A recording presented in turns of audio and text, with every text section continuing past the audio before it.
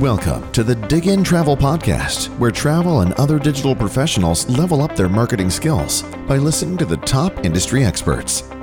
And now here's your host, Istok Franco, founder of digintravel.com, your number one resource for travel, digital, e-commerce, and marketing.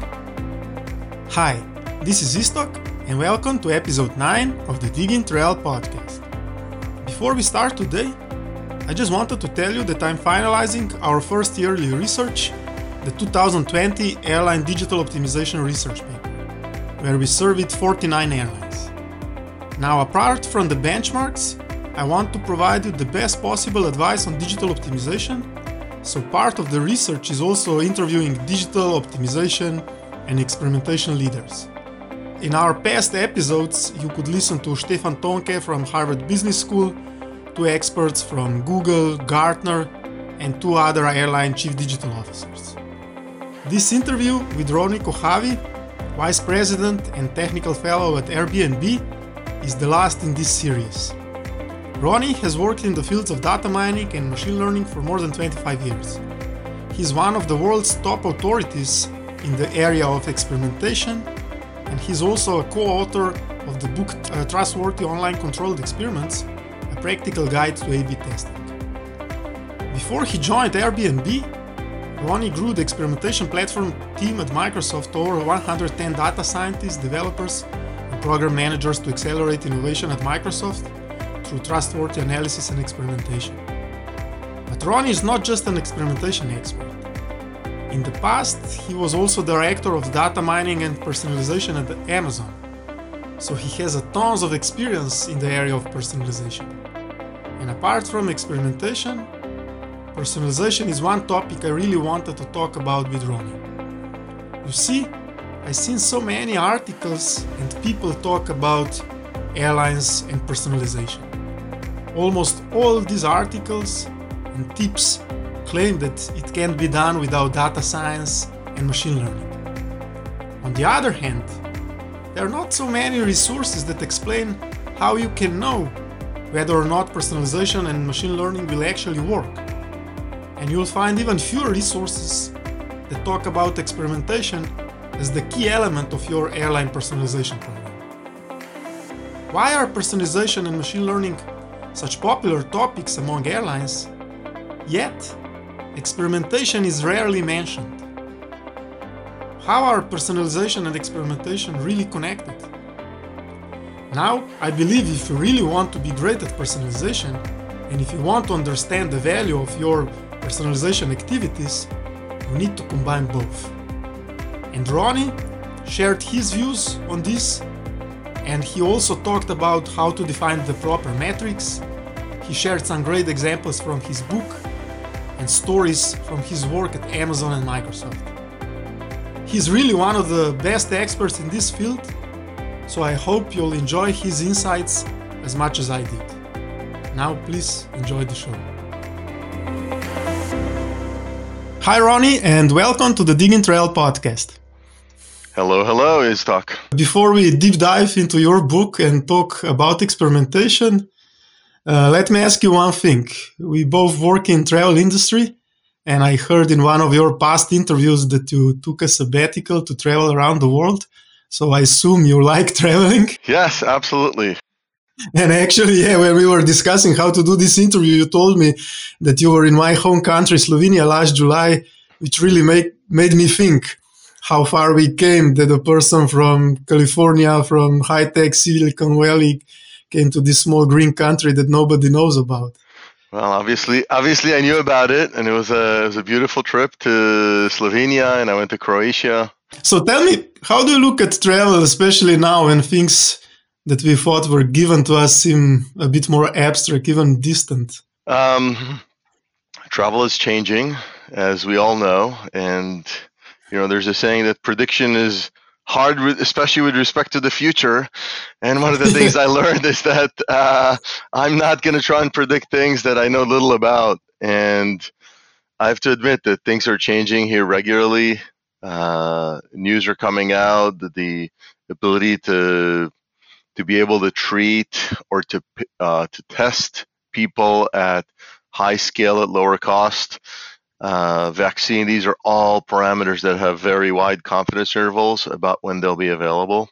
So very, very hard. What is clear is that, there is a significant change happening, and we're going to have to observe and deal with it.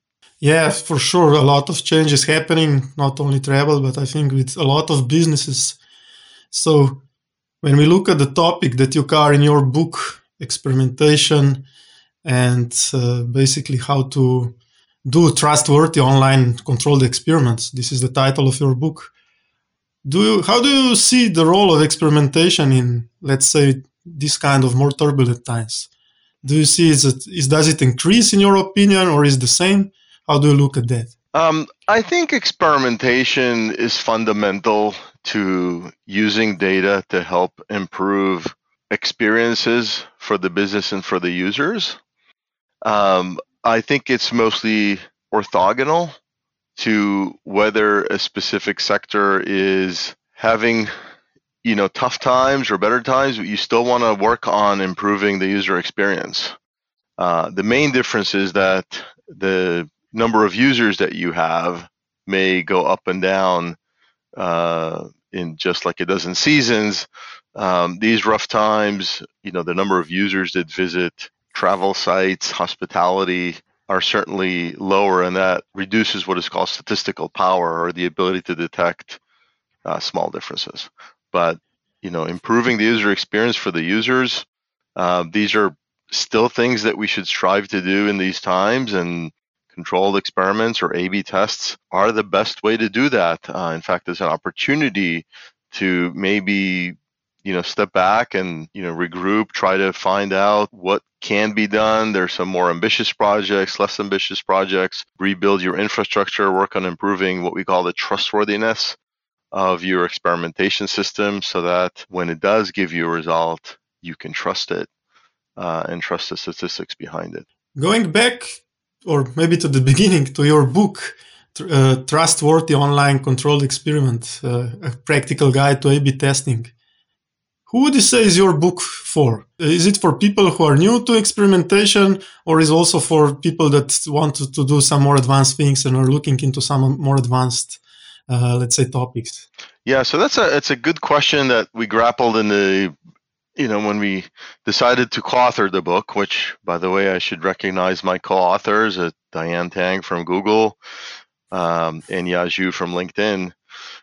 When we first thought about the book, we wanted to write a book that straddles between being just the stories behind some of the interesting experiments. There are several books out there that tell you some good stories, and some of the very technical statistical books out there that are great at telling you the statistics. But we wanted to sort of bridge that gap and build a book that starts off with some successes or failures, very interesting experiments, but then goes into the practical problems that you see out there when you try to implement the mechanisms and use the controlled experiment statistics that have been well known since R.F. Fisher in the 1920s, to make them useful in practice for the business. So the book is built so that the first few chapters should be read by everybody, but then there's specific sections in the book, certain parts that we've built that are geared at people interested in specific problems.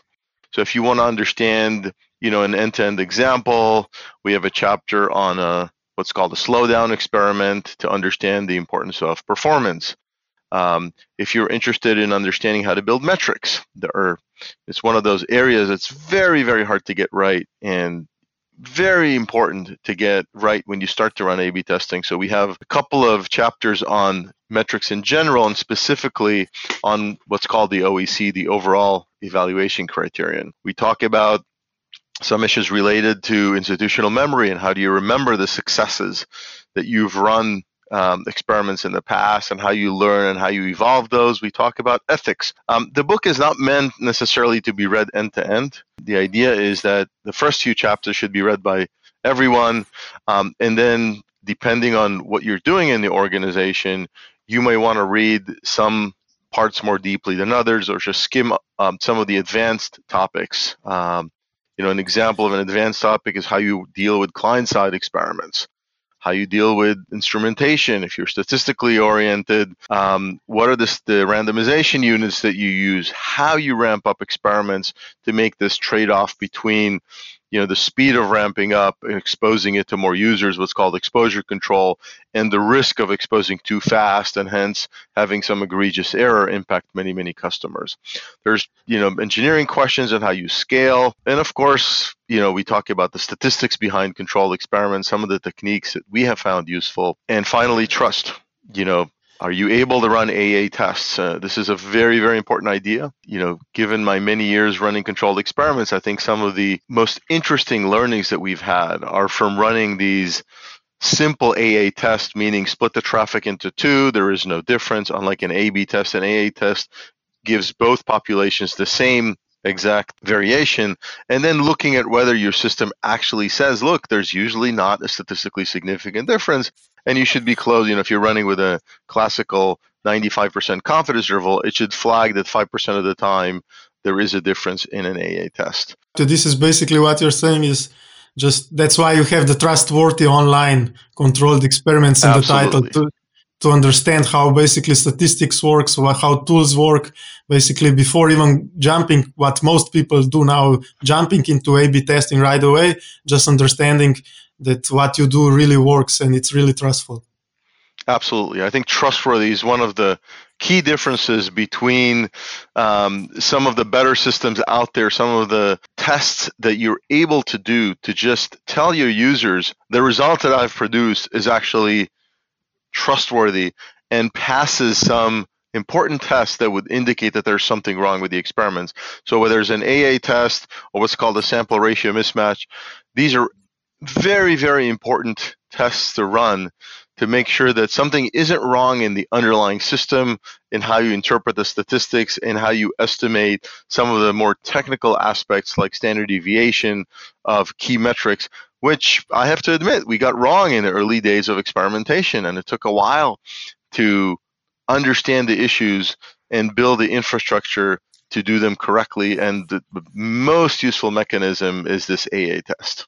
How you described your book, basically, this was my user experience. So I read the first two chapters, then browsed through the others, and then now I'm getting back and deep diving into some of the topics that were, let's say, a little bit more abstract to me, and now trying to understand. So I think it's a unique book out there for all people in digital optimization and experimentation, because it provides both a high level introduction, but also deep dives into some of the areas that you mentioned. Maybe one question, you mentioned OEC, or overall evaluation criteria, the metric. This is also, apart from having a trustworthy system, platform, process, one of the mistakes I see when people start with experimentation, that they're basically optimizing or measuring the wrong metrics or wrong criteria, which then makes it a lot more difficult to make the real difference.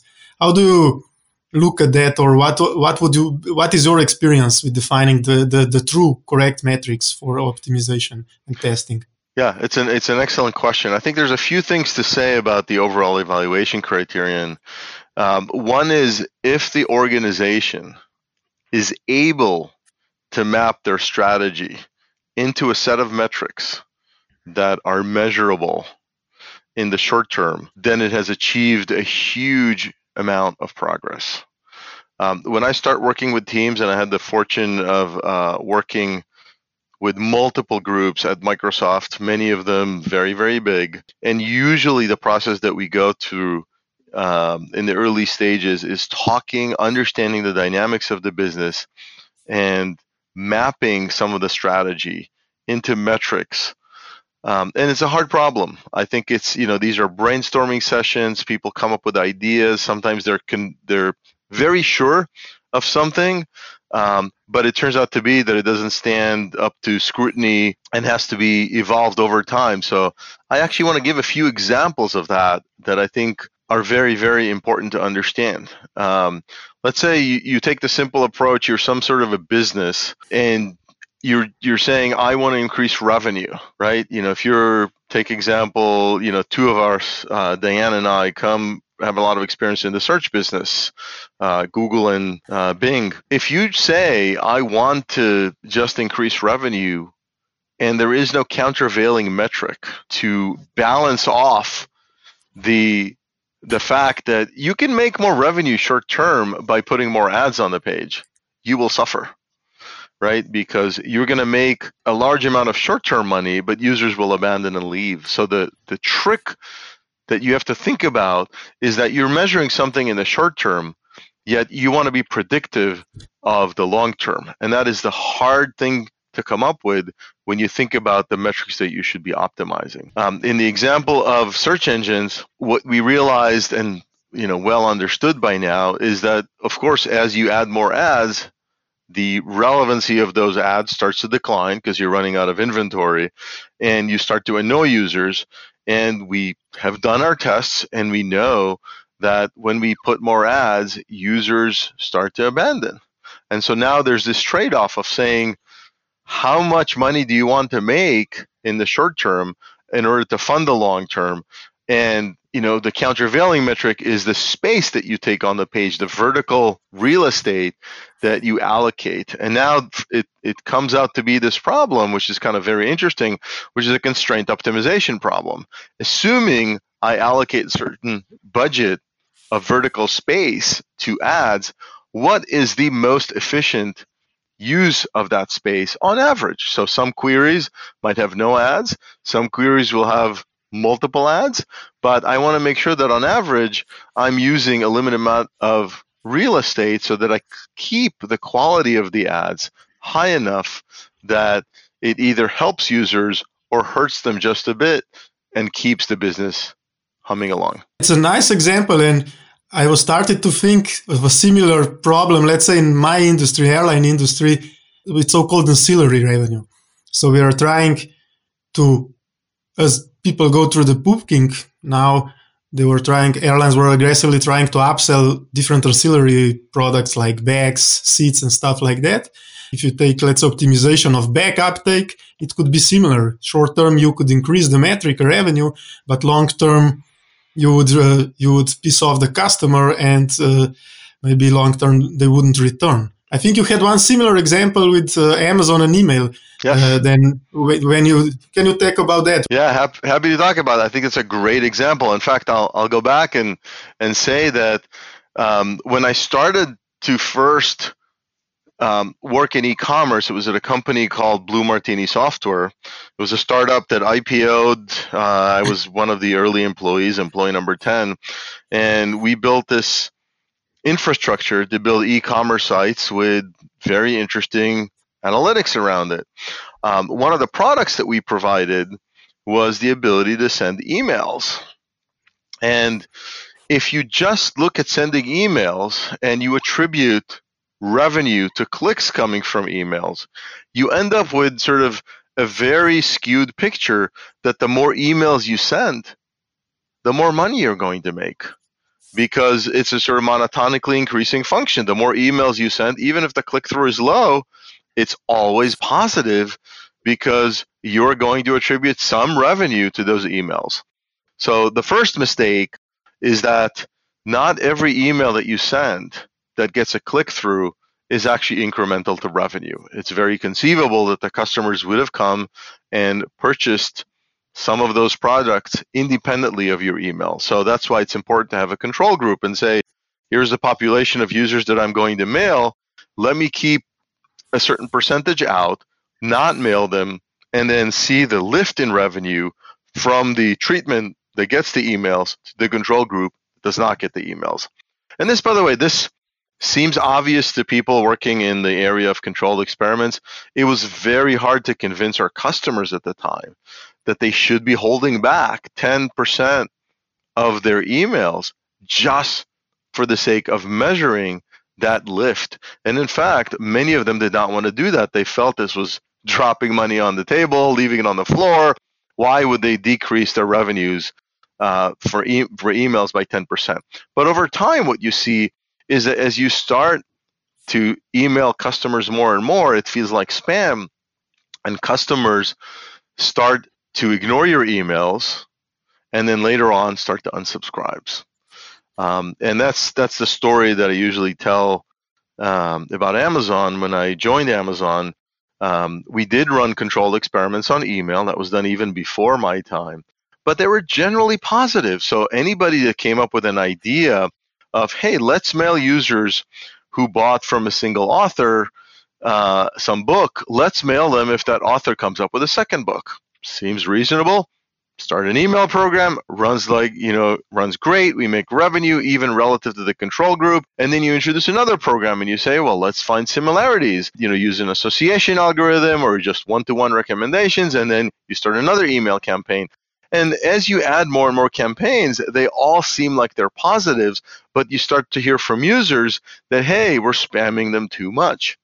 And that's where you have to say, okay, there is a trade-off here. Every user that unsubscribes from our emails, we lose the ability to market to them through this email channel. And so we lose the lifetime value of that channel. And that could be pretty important.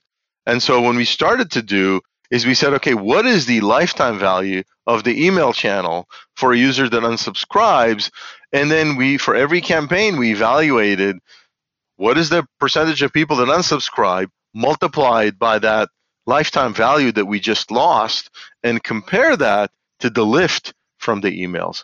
And shocking as it was to many, many people, most of our email campaigns were actually negative under that metric.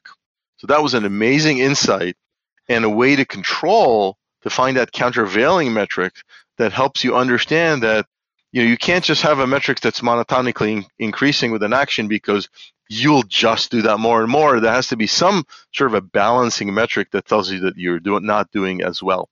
It's also an example where once you realize that this lifetime value is a large number when people unsubscribe, you change the way people unsubscribe and tell them, hey, we realize you didn't like this email.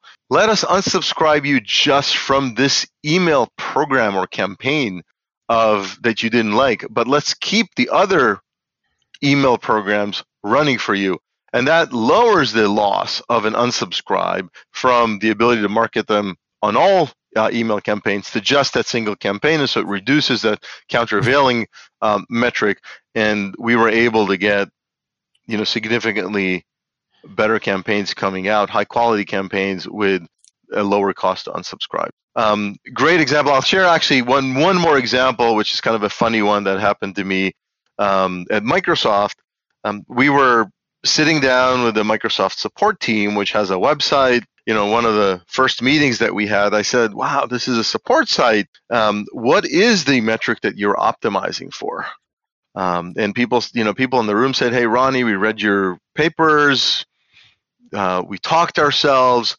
We know exactly what the term OEC means, and we think our OEC should be time on site. It's a metric, by the way, that we've used in other places like portals. But in this case, this is a support site. And I said, wow, does it help when somebody comes to a support site and spend a lot of time on it? Or is it the case that you actually want them to solve the problem quickly and get out? So time as a metric is not even directionally obvious. And it was kind of interesting that some of the people in the room thought that increasing time is a good thing, and some of the people in the room thought that decreasing time is a good thing. But clearly, it is not the right metric for a support site. Great examples. And I remembered when you said that when you come start looking at the metrics of the email program and all the experiments were positive, I remembered one interesting law from your book when you say that if some figures jump out too much or they are too obvious, they're probably wrong. So this is probably what happened in this case, right? Correct. Yeah, it's a saying that we've said a lot. When something is too good to be true, it really usually is. So if you run an experiment and you suddenly find out that you've increased revenue by 10% or 20%, I've seen some results out there where people say, look, we increased revenue by 40% by doing this thing. It's probably wrong.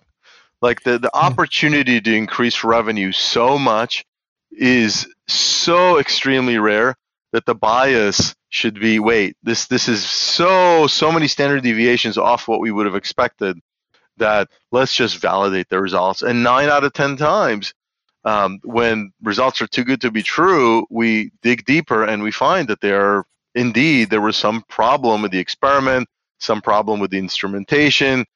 You could even have just lucky or unlucky randomization that causes you to do this. And this is again back to the area of trust. By investigating these, if you find out the flaw, you can build it into your system so that this comes in as a check for future experiments to make sure that you haven't violated whatever it is that you found. Now, there are breakthroughs. The book starts with an example that increased, Bing's revenue by over 10%, or at the time was $100 million. And it was shocking. But in order to validate that, we ran that experiment multiple times, replicated it, dug into anything that could possibly violate the result. But it turned out to be one of those breakthroughs. Could it be also, Ronny, because this is maybe my experience, what I see, and I'm really curious what you saw because you managed experimentation at huge companies like Microsoft, Amazon, now Airbnb. I see now that even experimenters, we as a community sometimes get too much into this, let's say, vanity metrics of how many experiments we run, and we want most of the experiments to be winning. On the other hand, a very interesting quote about innovation and experimentation, when a guy basically said, okay, so if every experiment that you're running is winning, and or the first one, you're probably not innovating. So this is maybe, it's not only the metrics how we do, but maybe how bold or how innovative we are with these experiments. Yes. So there's a few things that come to mind here with the question. One is you talk about sort of vanity metrics. Again, this goes back to the OEC. Are you really measuring the right thing that you should be measuring? I think that is one of those key lessons that takes a while to understand and evolve over time. An example from Bing is that we used to set the metric, but then as we learn more, we allowed ourselves to morph it and improve it to handle the cases that over the year we learned were incorrect. And so every year we used to sort of modify our OEC, and there was a team of people that worked on understanding those interesting cases. There's also a funny story of the name that some people give to these, which are watermelon metrics. They tend to look green, but really when you dig inside, there's a lot of redness. So as far as the pipeline of ideas, that's you made a good observation that sometimes if all you do is try to get a small number of wins, then you might go for very small incremental improvements that lead you to these minor differences, and some probably some of them are wrong because you're running a large number of small ones that are close to zero, but by chance some of them will be positive. So it is important to think about the fact that you don't want to go there with small incremental changes. You want to have a portfolio of projects, some that are very bold, high risk, but also high reward. And you should expect many of them to fail. And then some of those that are more incremental, you look at some industry best practices, you learn from them, you try them out, you develop your own, and then you move incrementally. So I actually have these, sort of two examples in the book. One is the overall statistics that we found at Microsoft over a large number of experiments is that about 1/3 of them are actually successful, meaning they improve that OEC in a statistically significant manner. About 1/3. Only 1/3. Yeah, it's very interesting that it's only 1/3 that are positive. 1/3 tend to be neutral. You've done something, doesn't move the OEC enough, and then there's 1/3, which I think is the most surprising part. 1/3 of the experiments actually hurt. Like here it is, you built this project that everybody, at least some people thought this would be good for the customer and for the business, and it turns out that it was based on some anecdotes or there were bugs in it. And when it actually shipped, it was negative. So this idea of approximately 1/3, 1/3, 1/3 was true for some of the products that we worked with. In areas that have been optimized for a while, like Bing, where hundreds of experiments run concurrently all the time.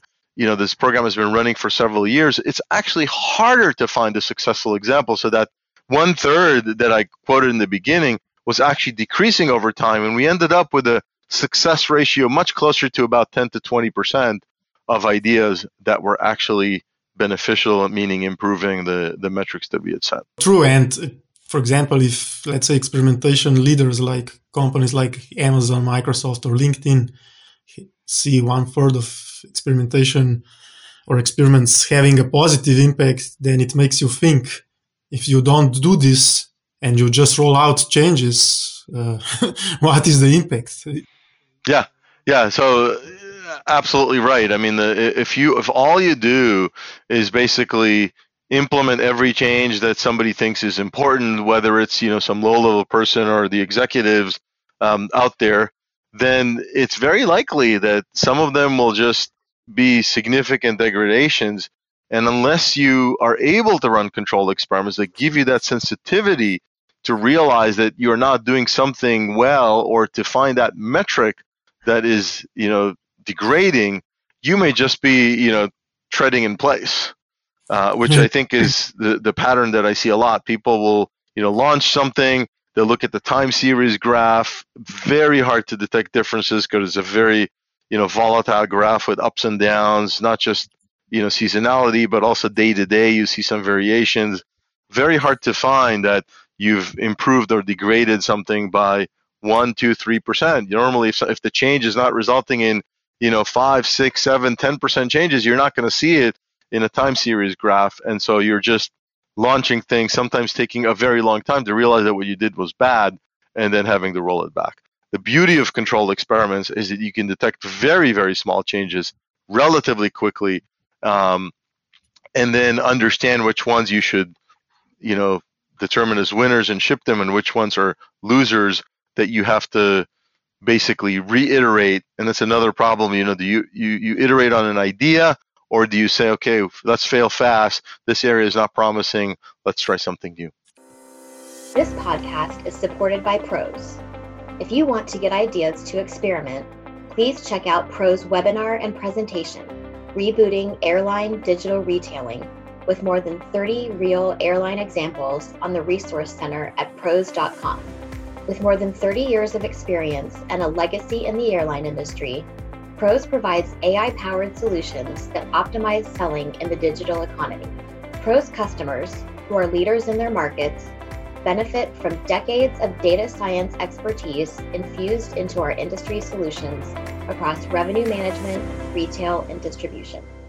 Maybe one last thing that I wanted to touch is the topic of data and personalization. In our airline industry, personalization is, let's say, a big topic. Basically, all airlines wanted to go there and wanted to personalize and look at some lessons from retail, like from Amazon, and they built some recommendation engines for, let's say, ancillary products. So people that bought A, bought B, or viewed A and viewed B.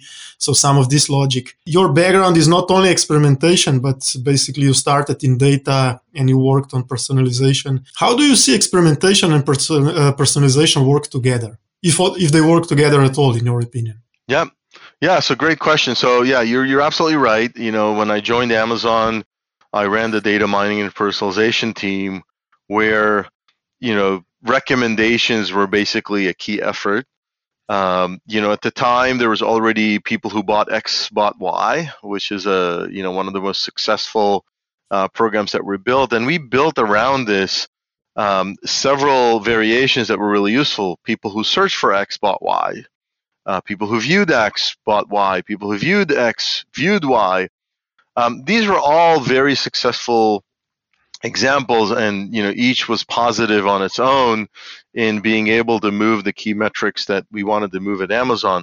But I do think it's also important to realize that personalization, while highly beneficial, is not going to result in sort of this some of the high expectations that people have out there that this will increase your revenues by 50%. So one, you have to take a realistic view that you're going to get 10, 15, 20% improvement from doing personalization, but it takes a while to build it correctly. It takes a while to evolve it and come up with the right trade-offs. again, to make sure that you show it at the right time and you don't annoy users and you are able to properly handle some of the cold start problems that happen on new products. The beauty of these two domains and why I'm sort of attracted to both is that personalization or any predictive model that you have to try to help users, this means also search. This means, anytime you rank something on the page, you're able to use that, whether it's personalized to the user or whether it's personalized or contextualized to the population. You got to use controlled experiments because they're the best scientific method that we know today to evaluate whether what you're building is useful. And so these two go hand in hand. I'll say even broader, it's not just personalizations. Any machine learning algorithm that you build to do something, the best way to evaluate, iterations of the model is through controlled experiments. And we see that today as machine learning and AI are being used more and more in the industry. Obviously, people are starting to use controlled experiments more heavily to evaluate those models and to be able to launch the challenger to the current champion. It's a good metaphor that I like. Whatever you have today that you've optimized is sort of the champion. And what you want to show is that my new model is challenging the champion and can perform better. There's a technical term here which I'll introduce to the audience if people haven't heard about it, which is called the bias variant trade-off. Very, very important. So technically, if you look at the error that machine learning algorithms or any predictive model do, it can be really decomposed into three terms. One is this irreducible noise, stuff that you cannot do better, the oracle with all the data, that is the best they can do. And then there are two terms called bias and variance. And it turns out that this decomposition helps us in assessing whether our algorithm has some bias, meaning it's unable to handle some of the complexity. Think of drawing a linear line against a set of points. If the line is not linear, if it's parabolic or some exponential, you're going to do well. You're going to have a high bias term. But if you try to fit a very high degree polynomial, you're going to overfit the data, and small tweaks in the data are going to result in the model being very, very different. This is what's called the variance term. And so that trade-off between these two is very fundamental to many machine learning algorithms.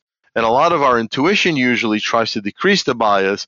We typically don't have good intuition about the noise or the fragmentation or the variance that we introduce by working with more complicated models.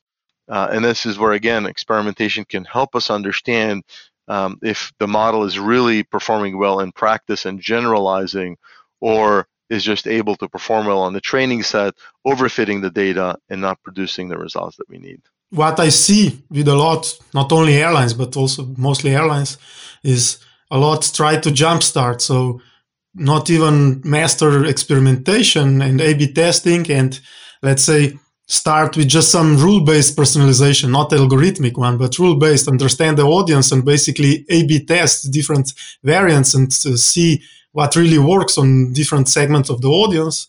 But they try to buy a fancy vendor-based machine learning run personalization engine, and we expect that machine will figure out the personalization for us.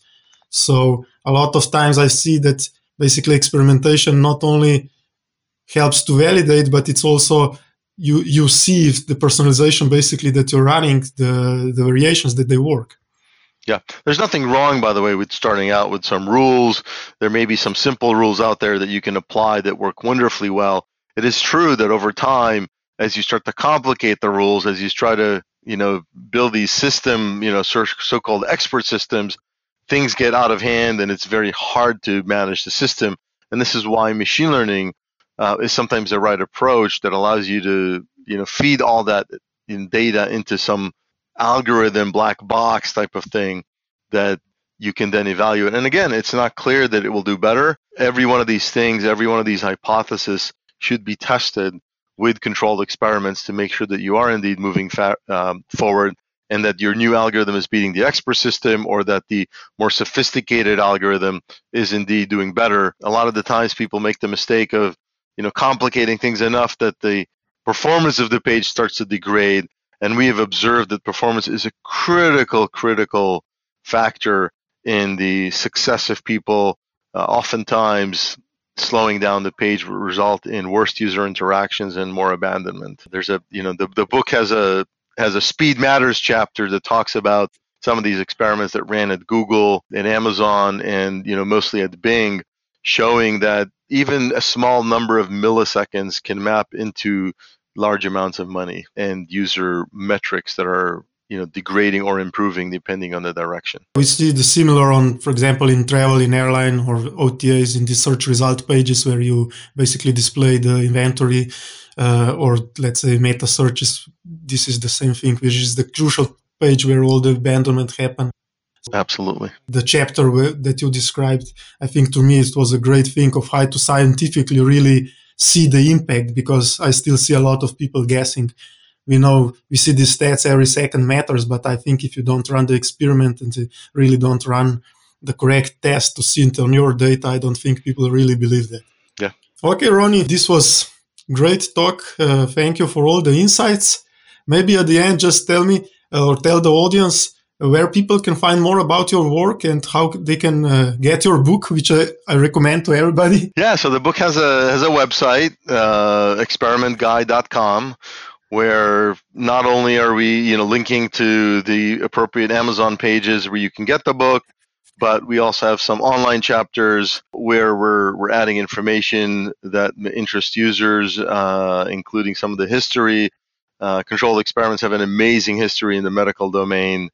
Some examples of that I'm sort of interested in finding and enlarging is a set of experiments that were observationally motivated, meaning some people found what appears to be a relationship, but then after the observation resulted in some action in the real world, the control experiment was run and it was deemed either not at all causal or sometimes causal in the other direction. So refuted observational examples is a fun chapter for people that are looking at those, and that's available online at this experimentguide.com site. I will include all these links in the podcast note. Thanks again, Ronny, and I will certainly follow your work in the future and looking forward to interact and see more of the examples. Thank you. Thank you very much. This podcast is brought to you by digintravel.com. Digin Travel is your #1 resource when it comes to airline and travel digital marketing and e-commerce. Visit digintravel.com to find the latest digital trends and white papers with in-depth airline digital benchmarks.